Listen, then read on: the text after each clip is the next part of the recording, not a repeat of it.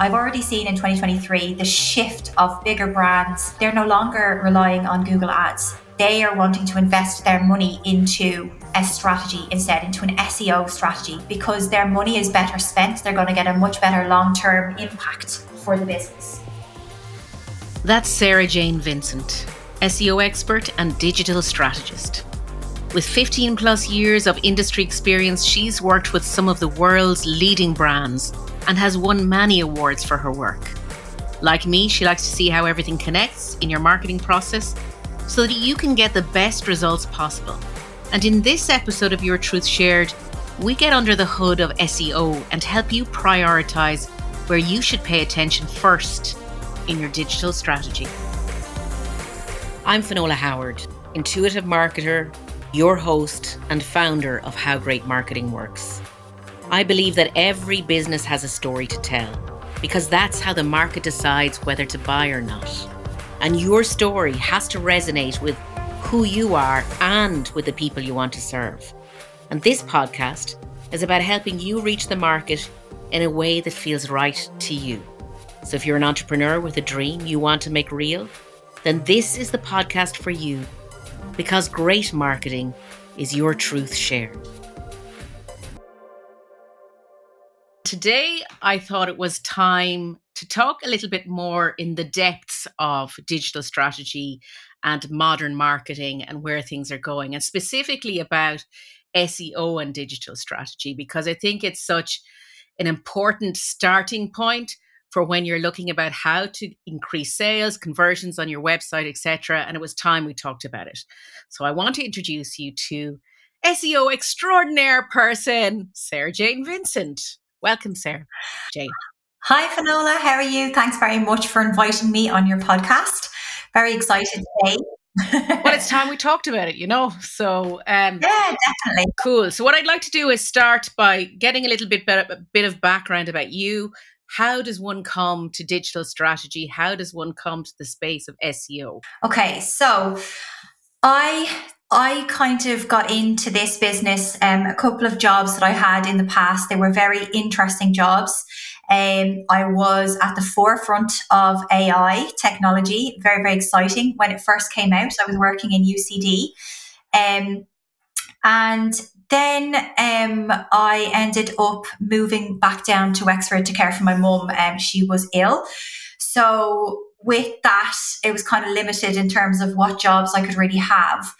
I was still working I was actually doing kind of SEO, social media management, and website management for a local business. But when I had my daughter, to be honest, the fees of childcare kind of outweighed working for somebody else.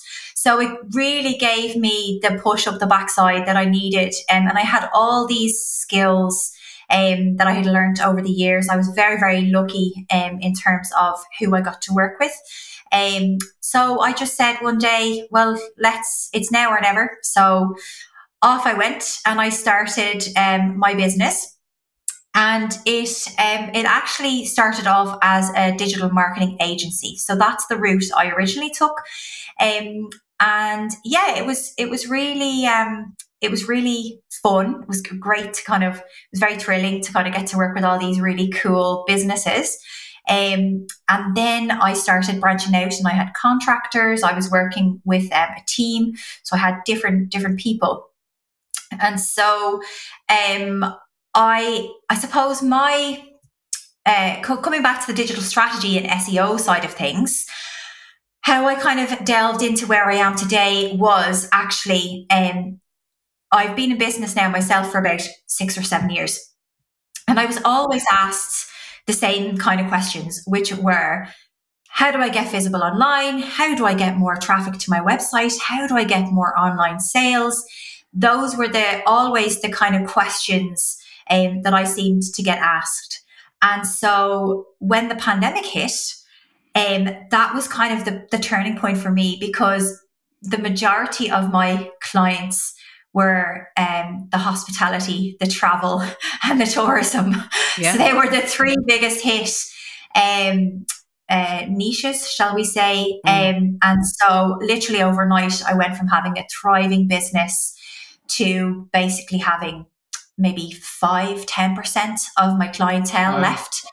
So it was a very, very scary time for me. And then, yeah, I people started reaching out to me, because obviously a lot of the local businesses, they weren't really on board in terms of, they didn't have websites ready. They were trying to do click and collect, and they weren't digitized is the only way to describe it. So I was called in by Facebook and quite a few Amazon, and they called me in to deliver online training on their behalf to really help and support the small businesses. So I got more heavy into doing the kind of digital strategy side, teaching them, about why it's important to have an online visibility. And I suppose, as they say, the rest is history in terms of. But had you done digital strategy before? Like, and you knew digital strategy. Okay, so. Oh yeah. So I have. I've done everything in terms of when it comes to digital marketing. So digital strategy, Google advertising, Facebook ads, everything, every single thing. And so I was very well versed in terms of what a small business owner needed, and how they could kind of set up quickly and get in the sales to ultimately save their livelihoods. Yeah, wow. Did you feel the pressure of that? I didn't necessarily feel pressure. What I felt was compelled to really help these small businesses, because even to this day, and it's always been the case for me, I don't look at a client as they just need SEO. I look at the bigger picture. For me, I like to find out what's their long-term, what's their long-term goal in life? Have they, without getting too personal, but are they paying off a mortgage? Are they, is this a family run business that they tend to hand over to somebody? Like, is this their livelihood? Is what they're is putting food on their table? So it's always gone much deeper for me. I think that really stems back to Finola, if I may. I used to live in the UK, and one of the jobs I used to have over there was, I used to work for Peter Jones from Dragon's Den, the Entrepreneur Academy. And so I got to really get involved with, shall we say, young people from all different walks of life, who may not necessarily have everything. Yeah, so they probably had a difficult background, and so showing them what's possible, that they can earn, they can put their talents to good use, and that it's not a glass ceiling in terms of income, that they can, really use their skills. Fair enough, they might not be academic, but if they have a talent, they can turn it into a business, and they can, they can thrive. They can go from there, and they can thrive. So I suppose all of these kind of skills together really, really, I've such a passion for, as you well know, I've such a passion for what I do. And I suppose my brain is wired that way. I think I was saying that to you before. Like, I really understand the data and the numbers. I love this quote from our chat, which was, and I know you're going to cringe, but it's just so beautiful. It was like, I was born to digitize, Finola. Love it. But it's true. I really do feel like, definitely entrepreneurship was my path in life, 1000%. But particularly in the digital world. So it was teaching businesses how to get visible online, how to use AI, how to really turn your website into a profitable business machine, a sales machine for you. And obviously, as we've talked, and I will delve a little bit deeper, but I have had my fair share of health problems.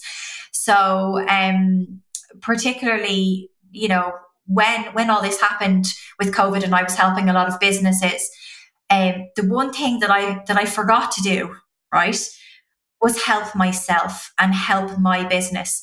So while my business disappeared essentially overnight, yes, I was busy doing the consultancy and the training and stuff. But obviously, now we're kind of out of the COVID era, shall we say. Um, I didn't really have my ducks in a row when it came to my business.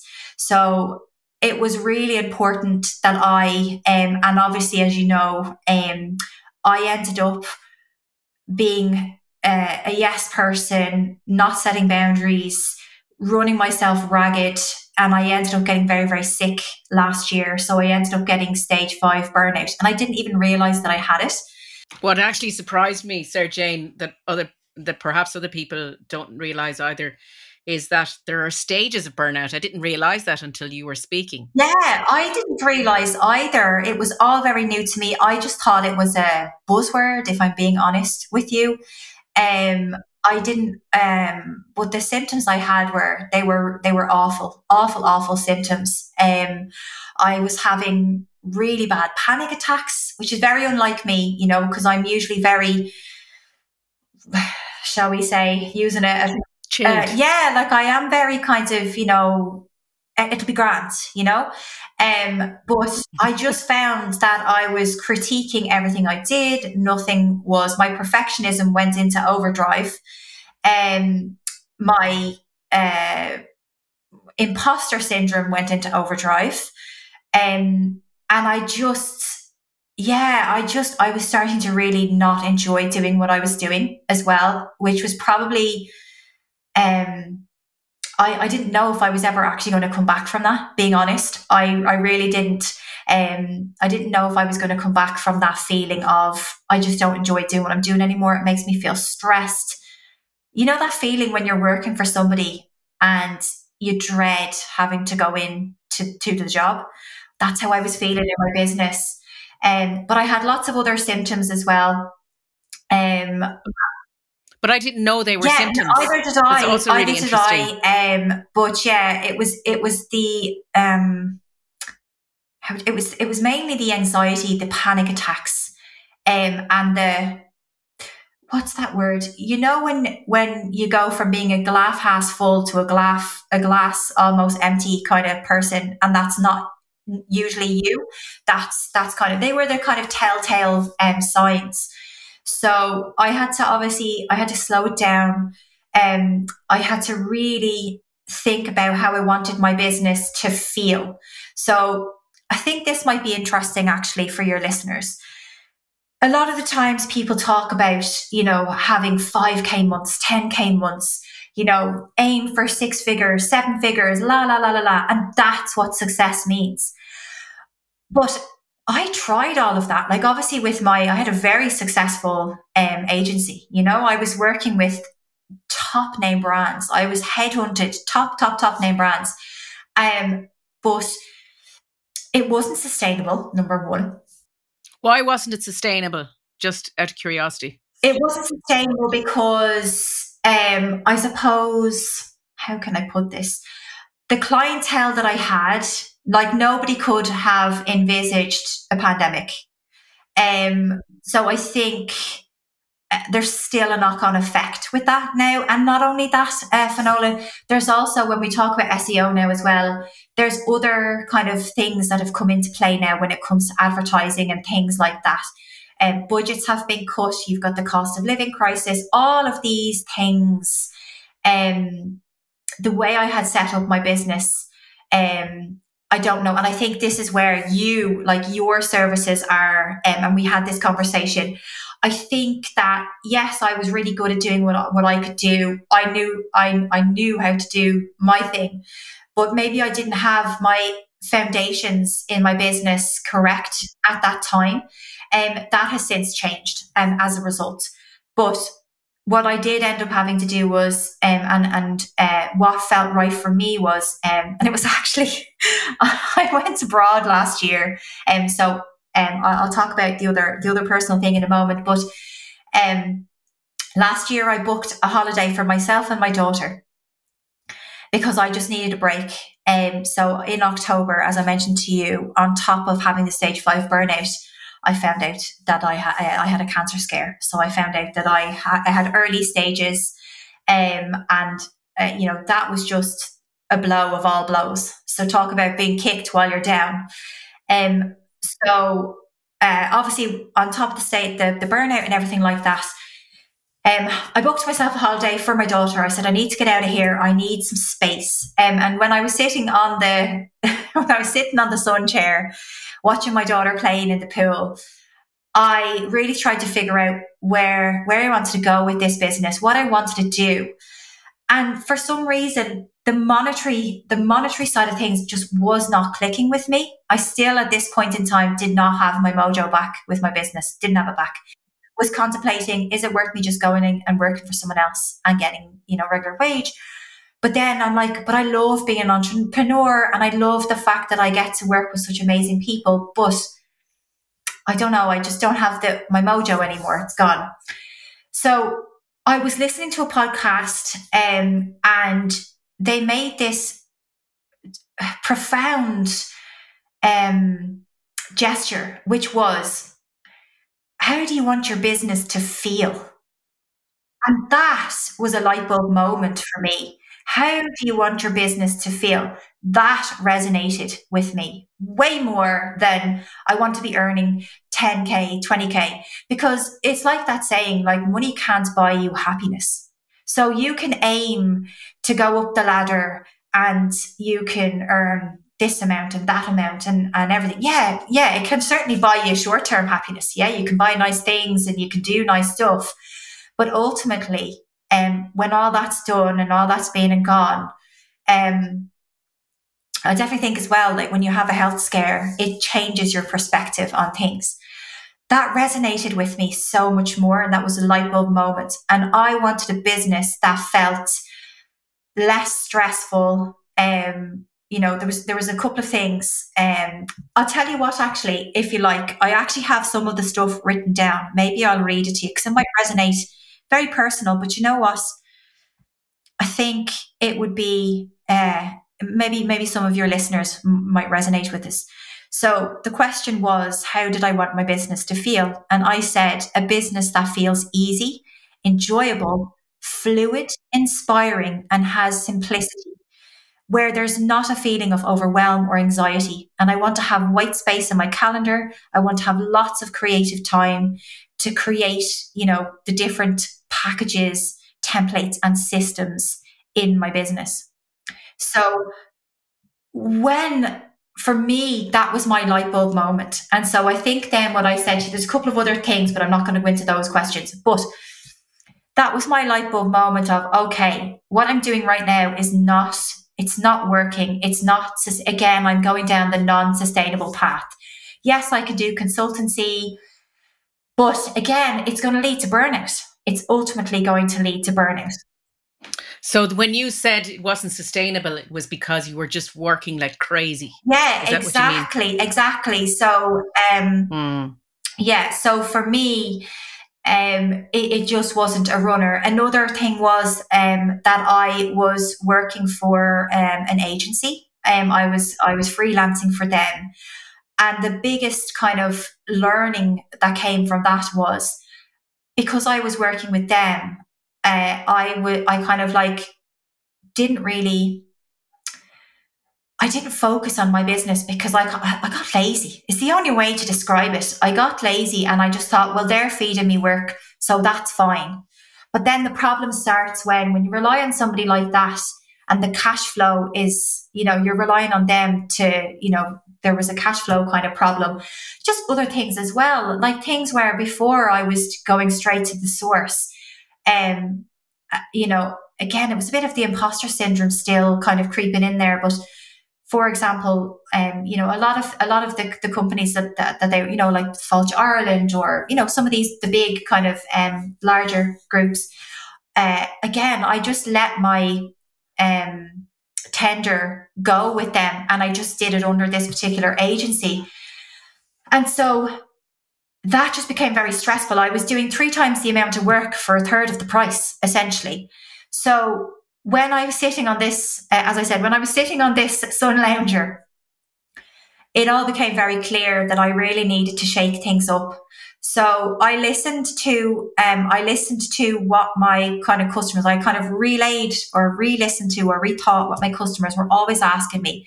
And it's kind of like all roads pointed to SEO and digital strategy. As silly as it sounds. And I was really scared to niche down, Finola. Oh my gosh, I really, really was scared to niche down. Why were you scared? Because everyone's scared of this. So why were you share that? I think it was a case of, oh, what if I'm cutting out X amount of customers? Or, what if I get bored? That was another one. What if I get bored doing the thing I'm doing? But you know what? The best thing I ever did, and I know it sounds cliche because I listened to all the people before telling me, niche down, niche down. But I niched differently. So I niched not to an industry. I niched to a problem. That was the difference with me. And I actually, one of my clients there, they were having the same kind of issue and they weren't sure. And I said this to them. So again, the problems that my specific clients were having were, whether they were big, small, it didn't matter, were, how do I get visible online? How do I get to the first page of Google? How do I get more website traffic and sales? How do I use social media to amplify, my reach and get new followers and all of that stuff? So all roads led to that particular problem, and that is the problem that I now solve. And the beauty of me niching down was, again, we live in the digital world. There's so many changes that happen. So I always refer to the likes of Meta as a work in progress. It's always under construction. I might learn something one day and 2 days later it might be gone, or it might have moved or changed, or the strategy is different, or there's something new after coming in, another new shiny object like this threads. Yeah, we haven't got it in EU yet, in Europe yet. So there's always these shiny object things. And what I was noticing was, yes, I was having to sit down at night and try and keep up with all these different platforms and all these different trends. Whereas now, since I've niched, now I'm very focused on, yes, I do touch on the social media because I do have to know a bit, but it's not my bag, So I don't teach people. I teach it as a strategy versus, well, this is how you lay out your Facebook page and this is how you create a reel. Or so I've gone way more into the strategy side of things because I'm a big believer in like long-term results. So, and we were laughing about this the other day. I never jumped on the bandwagon of the trending audio or the pointing or the dancing or the changing thousand outfits. Like, who has time for that? And I always say, that Meta is not designed for business owners. It's designed for creators. It's not designed for small business owners or business owners. They make their money from creators because their priority is to keep people on the platform so they can serve them ads. Okay. So clarify what you mean by a creator for people listening. So a creator is basically somebody who they get paid for creating content. So they have the time to sit there and do the, 5 changes and the stand on a fancy road and do the pointing and find the trending noises and do all of this kind of stuff, which makes for you when you're scrolling and, that thumb stopping kind of content, because you actually get paid for that, I mean, it's a very good perspective that I like that thing. You made me think about this because you didn't say this to me before. And it's really interesting that Meta is not made for small businesses. It's made for creators. And falling into the trap of doing the little dances and the pointing and the showing and all that entertaining stuff. Waste of time. And just to be, because I think about what people will ask, can we prove that statistically, that if a small business owner decided to do the jig, would it convert? Let me explain Let me explain a better use of your time. Yay. So you can still use trending audio if you like, and you can still point and dance if that's your thing, yeah? Because some people genuinely like that. But what you could do is you could create carousels, or you could create reels with testimonials, or you could have you in the background if you're a personal brand. So you're still strengthening your presence, but you're doing it in a much more strategic way, which is more relevant to your business. And ultimately what you're trying to do is you're going to use that kind of stuff to ultimately send people to your website, where they then can view your services and your offerings. And when it comes to SEO, that's where blogging comes in, podcasting, YouTube videos, email marketing. These are way better. These are all owned by you. They're way better strategies, like in terms of your time, better ROI on them. So it's just much more, because if you think, how much time would it take you to create one of those fancy reels? You put that up, it's gone within a matter of days. That's it. Versus if you put that time into a podcast, if you put that time into a YouTube channel, if you put that time into a blog, that's going to last you months, even years down the line. And that's the beauty of SEO. Let's start with, what is SEO for people? So SEO stands for search engine optimization, right? And what it means is that you're using specific words that, say, your potential customers might be searching for on Google.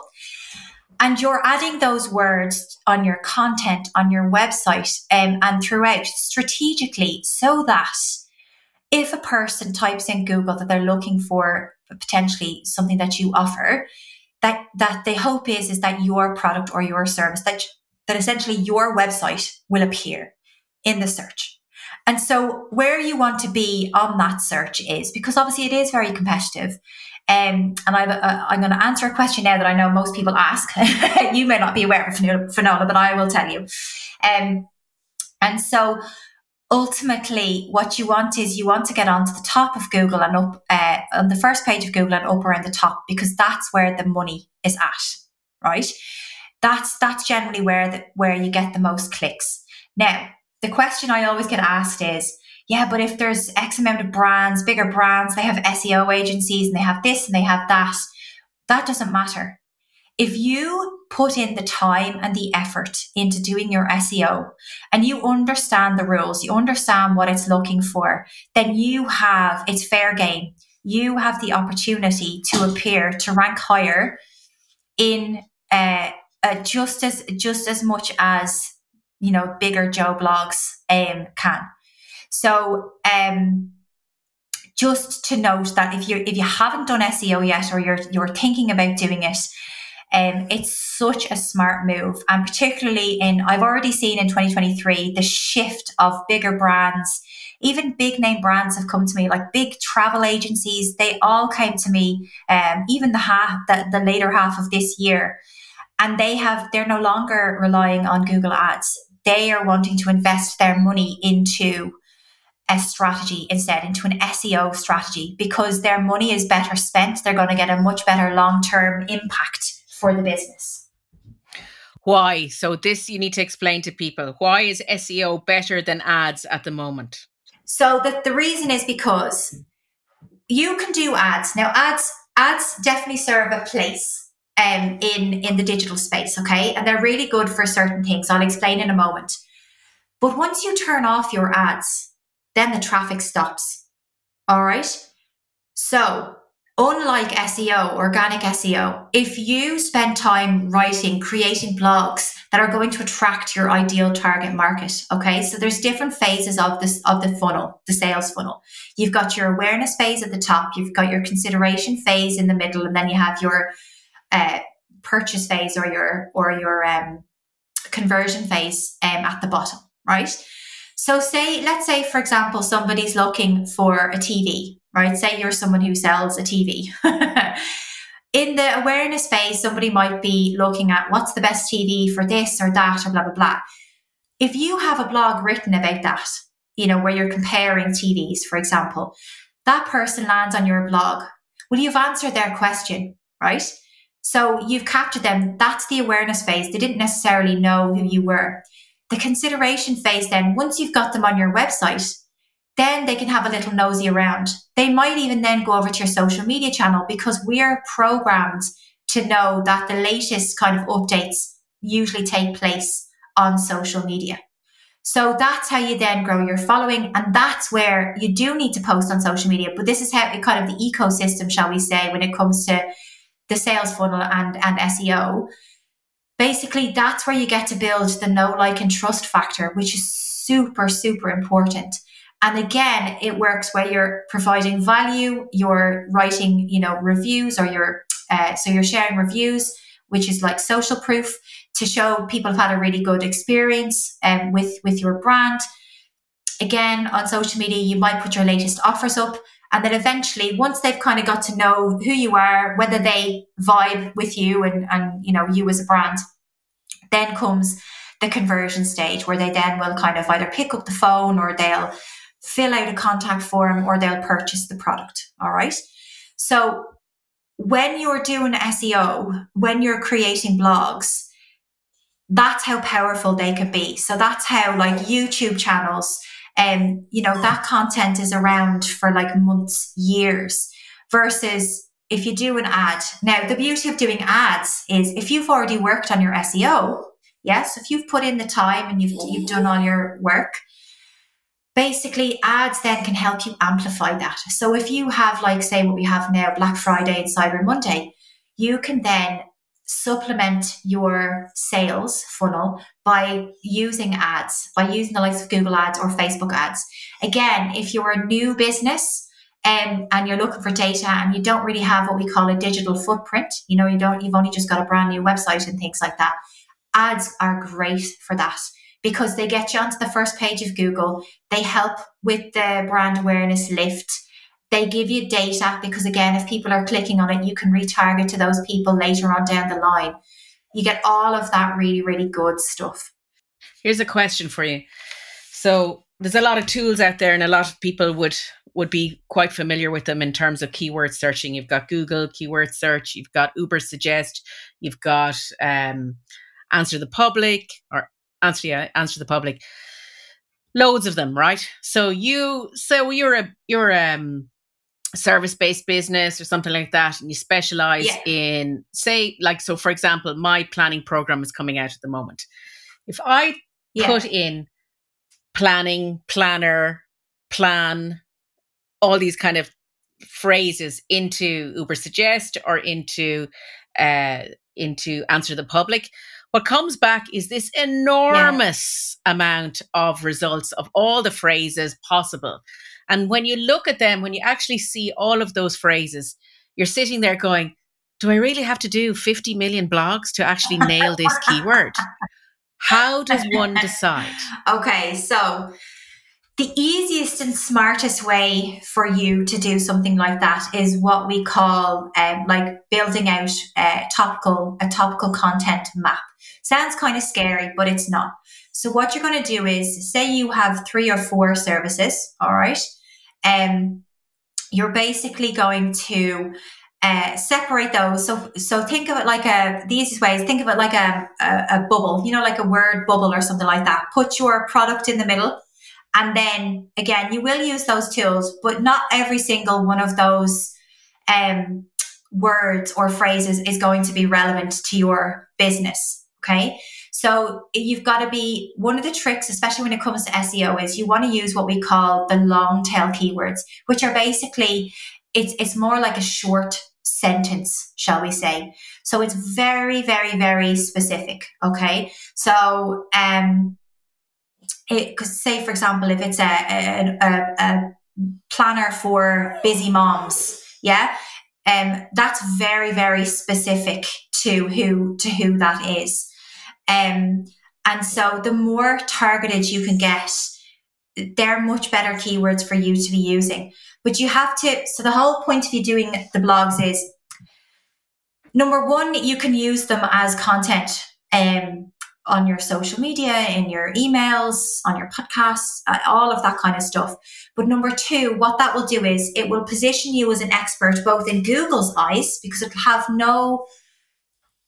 no choice but to consider you as an expert in the eyes of Google. And that means if Google sees you as an expert, it's going to bring your blog posts into like the top of search, into the questions, all of that kind of stuff.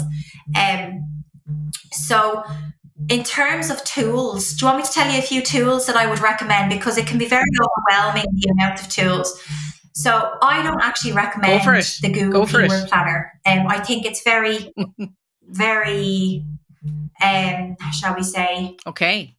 faffy is the only word I can think of, because you have to sign up for a Google Ads account, and then, and even if you're not doing Google Ads, so it's a bit of a pain. So what I would recommend is there's a really great Chrome extension tool called Keywords Everywhere.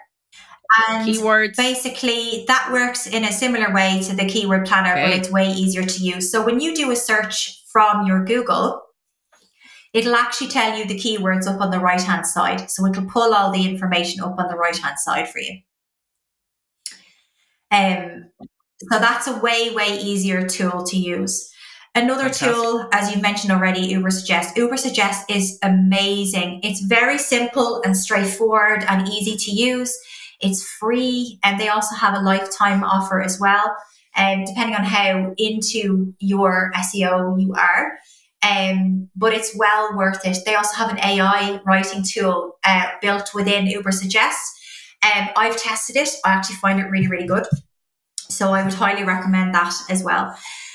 There are loads of tools out there, but the whole thing is you can get very overwhelmed with SEO, right? You need to keep it simple in terms of the two tools, as I said, that I would start off using, particularly if you're a beginner, would be the Chrome extension I mentioned, and also Ubersuggest. Then in terms of research tools, I think Answer the Public is a good one. But there's another one that's just even as good, because Answer the Public can actually be very repetitive and it can be a little bit overwhelming for people. So try use the Also Asked one. The People Also Asked is another great one. And what's good about that is these are real questions that users are actually asking and searching in a Google search. Okay. So it's really, really simple. It's really, really simple to use, and you'll be able to create a ton of relevant content using those kind of tools. Here's another question for you. So I think what you were referring to earlier is like kind of clustering content so figuring out what that key phrase is and then writing multiple articles and stuff around that, so you actually get this cluster of knowledge that you're the expert in the space. Yeah. I do know a little. We had this conversation the other day. But here's my question for you, which is I think would be useful for people to know. Say you've nailed that these are the three phrases that actually point to all of my work. I want to be known for these three things. These are my three pillar content phrases I want to be known for. For people listening, how many articles do you feel they should be writing for them to own a cluster or make headway into a cluster, to give them a perspective on it? I definitely think that, here's the thing, it's not so much about quantity anymore, it's about quality. That's the difference. Okay, so it's not about you going on to the likes of ChatGPT and saying, hey, ChatGPT, write me 50 blog posts on X, Y, and Z, and then just copying and pasting and shoving it up there. Because Google is way, way, way, way too smart for that kind of stuff now. So what I will tell you is when it comes to Google, and I will come back to your point, but when it comes to Google, there is what we have like a score kind of criteria. So there is a ranking factor, but there's this other thing as well, which is called EAT. I don't know if you've ever heard of it or not. It's an acronym. It's EAT. Recently, in the last 6 months, or could even be a little bit before then, Google have added an extra E in this. So it stands for, I have to remember them all now. Experience, right? That's the new one, experience. All right. And I'll teach you a few quick tips on how to overcome that. Expertise, authoritativeness, and trustworthiness. So they're the 4 key components that Google is really looking for. So when you know that, and there's another algorithm update that happened recently in the last few months, again, as a result of AI, okay? It's more about making the content quality for the users. All right. And so that's why they added the extra E, because that comes down to experience. Because any Joe blogs can go onto ChatGPT and ask for 50 blogs. However, the real deals, yeah, the people like yourself and myself that have many, many years experience, we are like seasoned professionals in our industry. That's how we will stand out, because we may use AI to help us lay out the blog, yeah, but then we're going to go back in ourselves. We're going to use our own tone of voice, and we're going to be able to add in our own experience, like, you know, certain tips and tricks. And that's what's going to make you stand out amongst the noise, where somebody has literally copied and pasted. I love that. I love that. I actually didn't know that, so I really appreciate you sharing that I'm with full everyone. of useless information when it comes to No, it's really powerful, because when all the conversations were being had about ChatGPT and AI and all of that, one of the key things that people kept coming back to was, yes, but AI has not lived your life, has not had your experiences, etc., etc. So I'm actually really encouraged that that's actually Google has now embraced that concept. So it has. And so the thing is not to be afraid of AI, because let me tell you, it's here to stay. It's going to get even more powerful. And from an SEO standpoint of view, looking down the line, I've already seen the future of what a search engine is going to look like. So I've already seen the future search engines. And so now more than ever, and I cannot stress this enough, is really the time to lean in to organic SEO strategies. It's like if you're thinking on doing something in 2024 to up your business game, is to invest your time and your efforts into an organic long-term strategy. So whether that is optimizing your website for SEO, making sure that you've got your proper keywords in throughout all of your content, being very creating a content strategy in terms of creating your topical clusters, and then writing content around your specific products or services to draw in potential customers. Whether it's so link building is really important. So today, for example, like here I am on your podcast. Again, I know that that's going to be a really useful link for me when it comes to SEO. So it's the outreach. It's if you're, outreaching to other blogs that are relevant to the services or offers that you do. Again, does that align with your audience? Can you reach out to them and ask if you can guest post? Again, that's going to bring a link back. And that was huge. Like 10 years ago, it was huge, link building. So it's back. It's very, very important. Links are such an important ranking factor when it comes to SEO, as well as quality content. Quality content. It's not about you throwing out 4 blogs a week. It's about having a really good piece, even if it's like a really long guide, something that's really juicy, really, really helpful for the reader or the listener. That's what's going to help you outrank your competitors online. That's what's going to be the difference between you coming up, appearing in a search, and getting the clicks and the sales versus somebody else down the line who is just trying to cheat the system and whatever they're doing, like black hat SEO techniques or any of that kind of stuff. So it's definitely it's definitely really, really important. Do you know what might actually be really good for you if we want to do it towards the closing? I have actually the top 10 kind of SEO important SEO steps. Let's do that. Yeah. So I also have, as well as you saw, I have a really good guide on my website, and we're going to link to that in the show notes. Yeah. But this now these are the top 10 that you want to be doing for 2023 and 2024. The top 10 ranking factors for 2023/2024. Number one is high quality content, right? Number two is backlinks. Number three is search intent and content relevancy. So this goes back to, as I mentioned, there's different types of intent. You have the research phase, which is like how to or which is best. That's what we call, you put them in the awareness phase. So if you can answer those questions in your blogs, absolutely, really, really, really important for you to do that. Again, if it's relevant. So another little trick is, you know, you can add in things like the number, the latest year. So 2023, 2024, that, as silly as it sounds, because that's relevant for that year. And Google's primary focus is to offer timely, relevant, accessible information.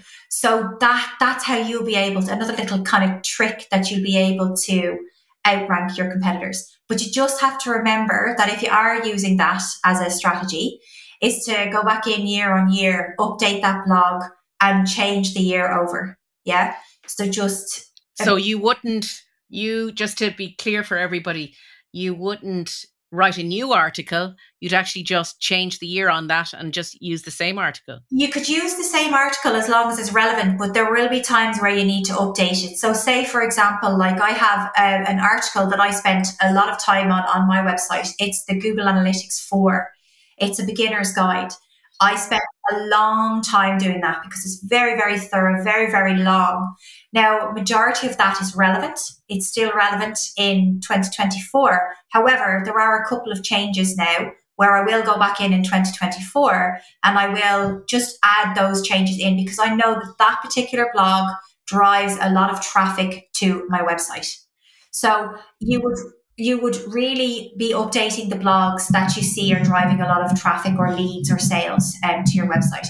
And how you find that information is if you use a tool called Google Analytics. It's a free tool. In there, you can see your top 10 pages. And if you think that there's a specific blog bringing in, or you're not sure, you can go in there and have a look, and it'll tell you your top 10 performing pages. They're the pages that you want to focus on, prioritize, because they're your kind of high traffic web pages, shall we say, that are generating clicks, views, consideration, all of the good stuff that we're looking for. So the other thing then again, which is really important, is number 4 is your website loading speed. Number 5 is mobile friendliness. Number 6 is your domain authority. Number 7 is keyword optimization. 8 is website structure. 9 is website security. And 10 is like the on-page experience as well. So what you will kind of see towards the end is actually the way your website is laid out. And this is something that we were discussing the other day, right?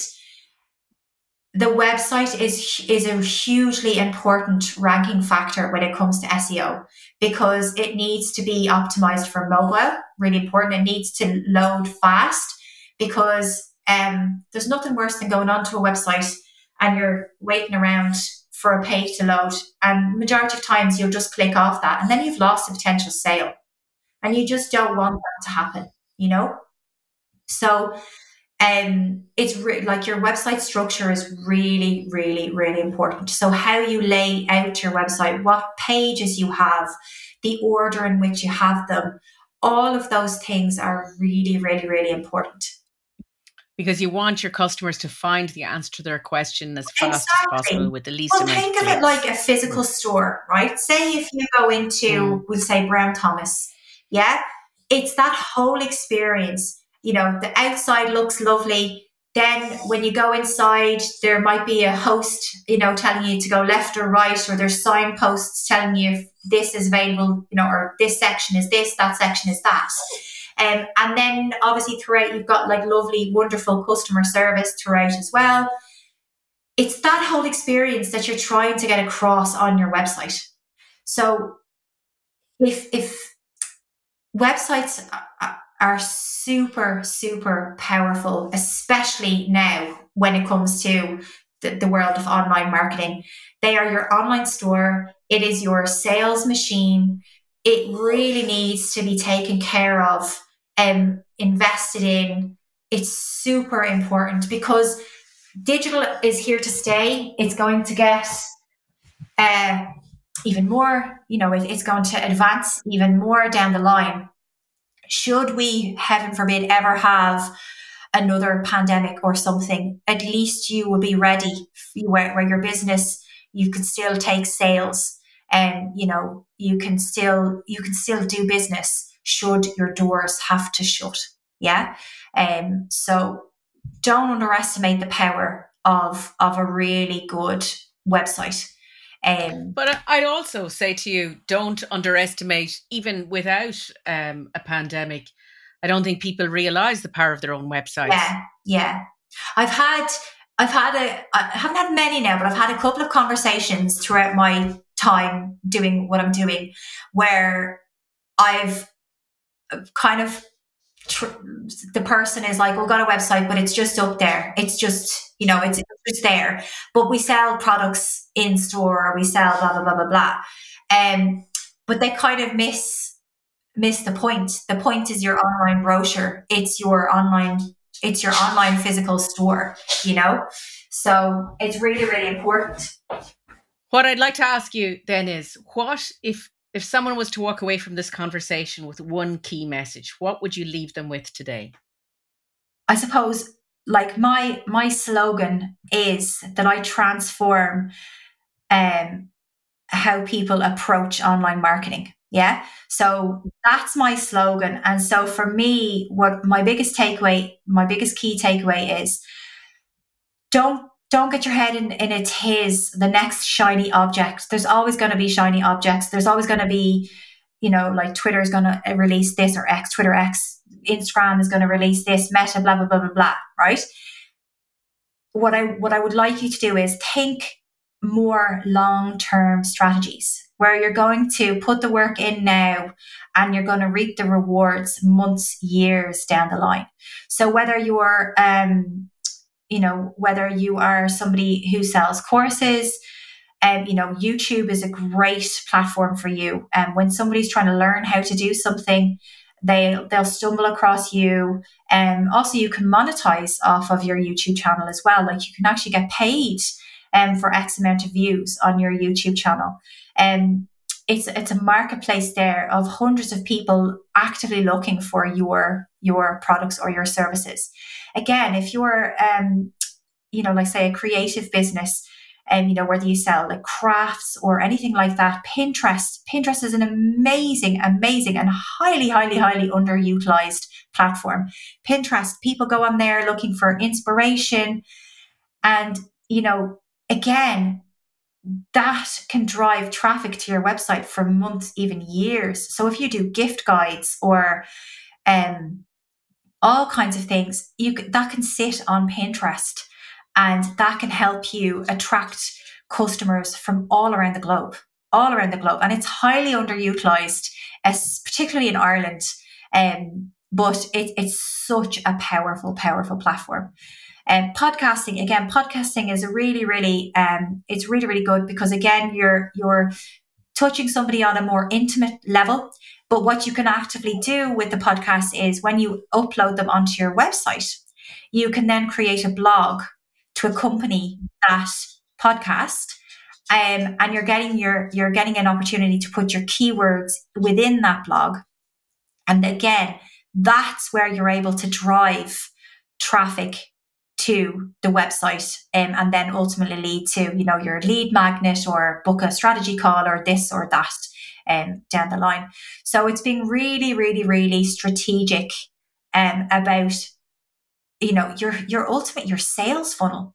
You're going back to basics. You're thinking, as I said, big name brand, not going to name who it is, but it's a very well-known travel company. They recently reached out to me. I know they were spending tens of thousands on Google Ads. Their strategy has had to change because they're not getting the footfall. Now what they're doing is they're going to allocate some of that money towards SEO, because they're going to get a better bang for their buck. Much better bang for their buck. So if you were advising a company, right, who's starting their digital strategy for the first time, would you get them to start with SEO, ads, or social media? What order would you place them in? None of those. My I love it. first and ultimate strategy, all roads lead to your website. All roads lead to your website. That is your foundation. You've got to get that right first. So I've often turned clients away because their website hasn't been up to scratch. There's no point in you doing SEO on a really crap website. Yeah, because it's a ranking factor. It's a ranking factor. So all of your hard work and your effort will technically go to waste. So I like to work backwards. I like to check the website first, make sure that anything that can be optimized is optimized. So I think about the customer's journey, what kind of things they might be looking for, whether it's testimonials or sales pages or contact pages, FAQ pages, blogs, all of that information. I check and make sure that that's all up to scratch. Then I start working on my I recommend people working on their SEO in terms of visibility. So that's when you would start working on your foundational SEO, which is making sure you have all your correct tracking in place so that you can see what's working and what isn't working. And local and international SEO. So that's again, your Google My Business profile, particularly if you are a local business. It's getting the keywords in, doing all of your meta titles and meta descriptions, so how you would appear in a search on Google.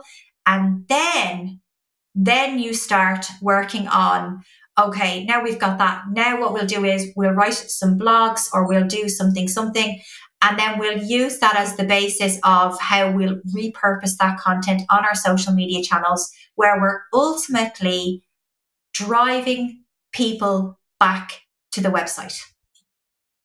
So that would be that is the strategy. I don't know if other people are talking about that, but that is no, it makes sense to me. It makes sense to me. Get your website telling the story. Yeah, that is because you're driving people back to an asset that you own. Yeah. Versus, I've seen this happen recently. A very, very well-known money guru, super well-known. She's Australian. She has a huge, or shall I say, had a huge Facebook group. She had like 40,000 people in this group. And overnight, Meta they closed down her group. And she essentially lost her connection with all of those people. And that her business ran on that group. She did all of her training in that group, via Zoom and stuff. She'd do it live in there. This is, and there's so many glitches on the social medias because they're always working on them. You've got to, it goes back to what I said. Like, I neglected my business because I was taking care of other people's businesses. Now what I do is I have a CEO day, as I mentioned, that's on a Monday, and that's where I build out things for my business, whether that's creating content, writing blogs, setting up sales funnels, enhancing my website, all of those things. Really, really, really important. But it's like, do not underestimate the power of a website, and you are going to need that like into the future. It's such a powerful, powerful tool. And it's not about you spending a fortune on a website. It's not about that.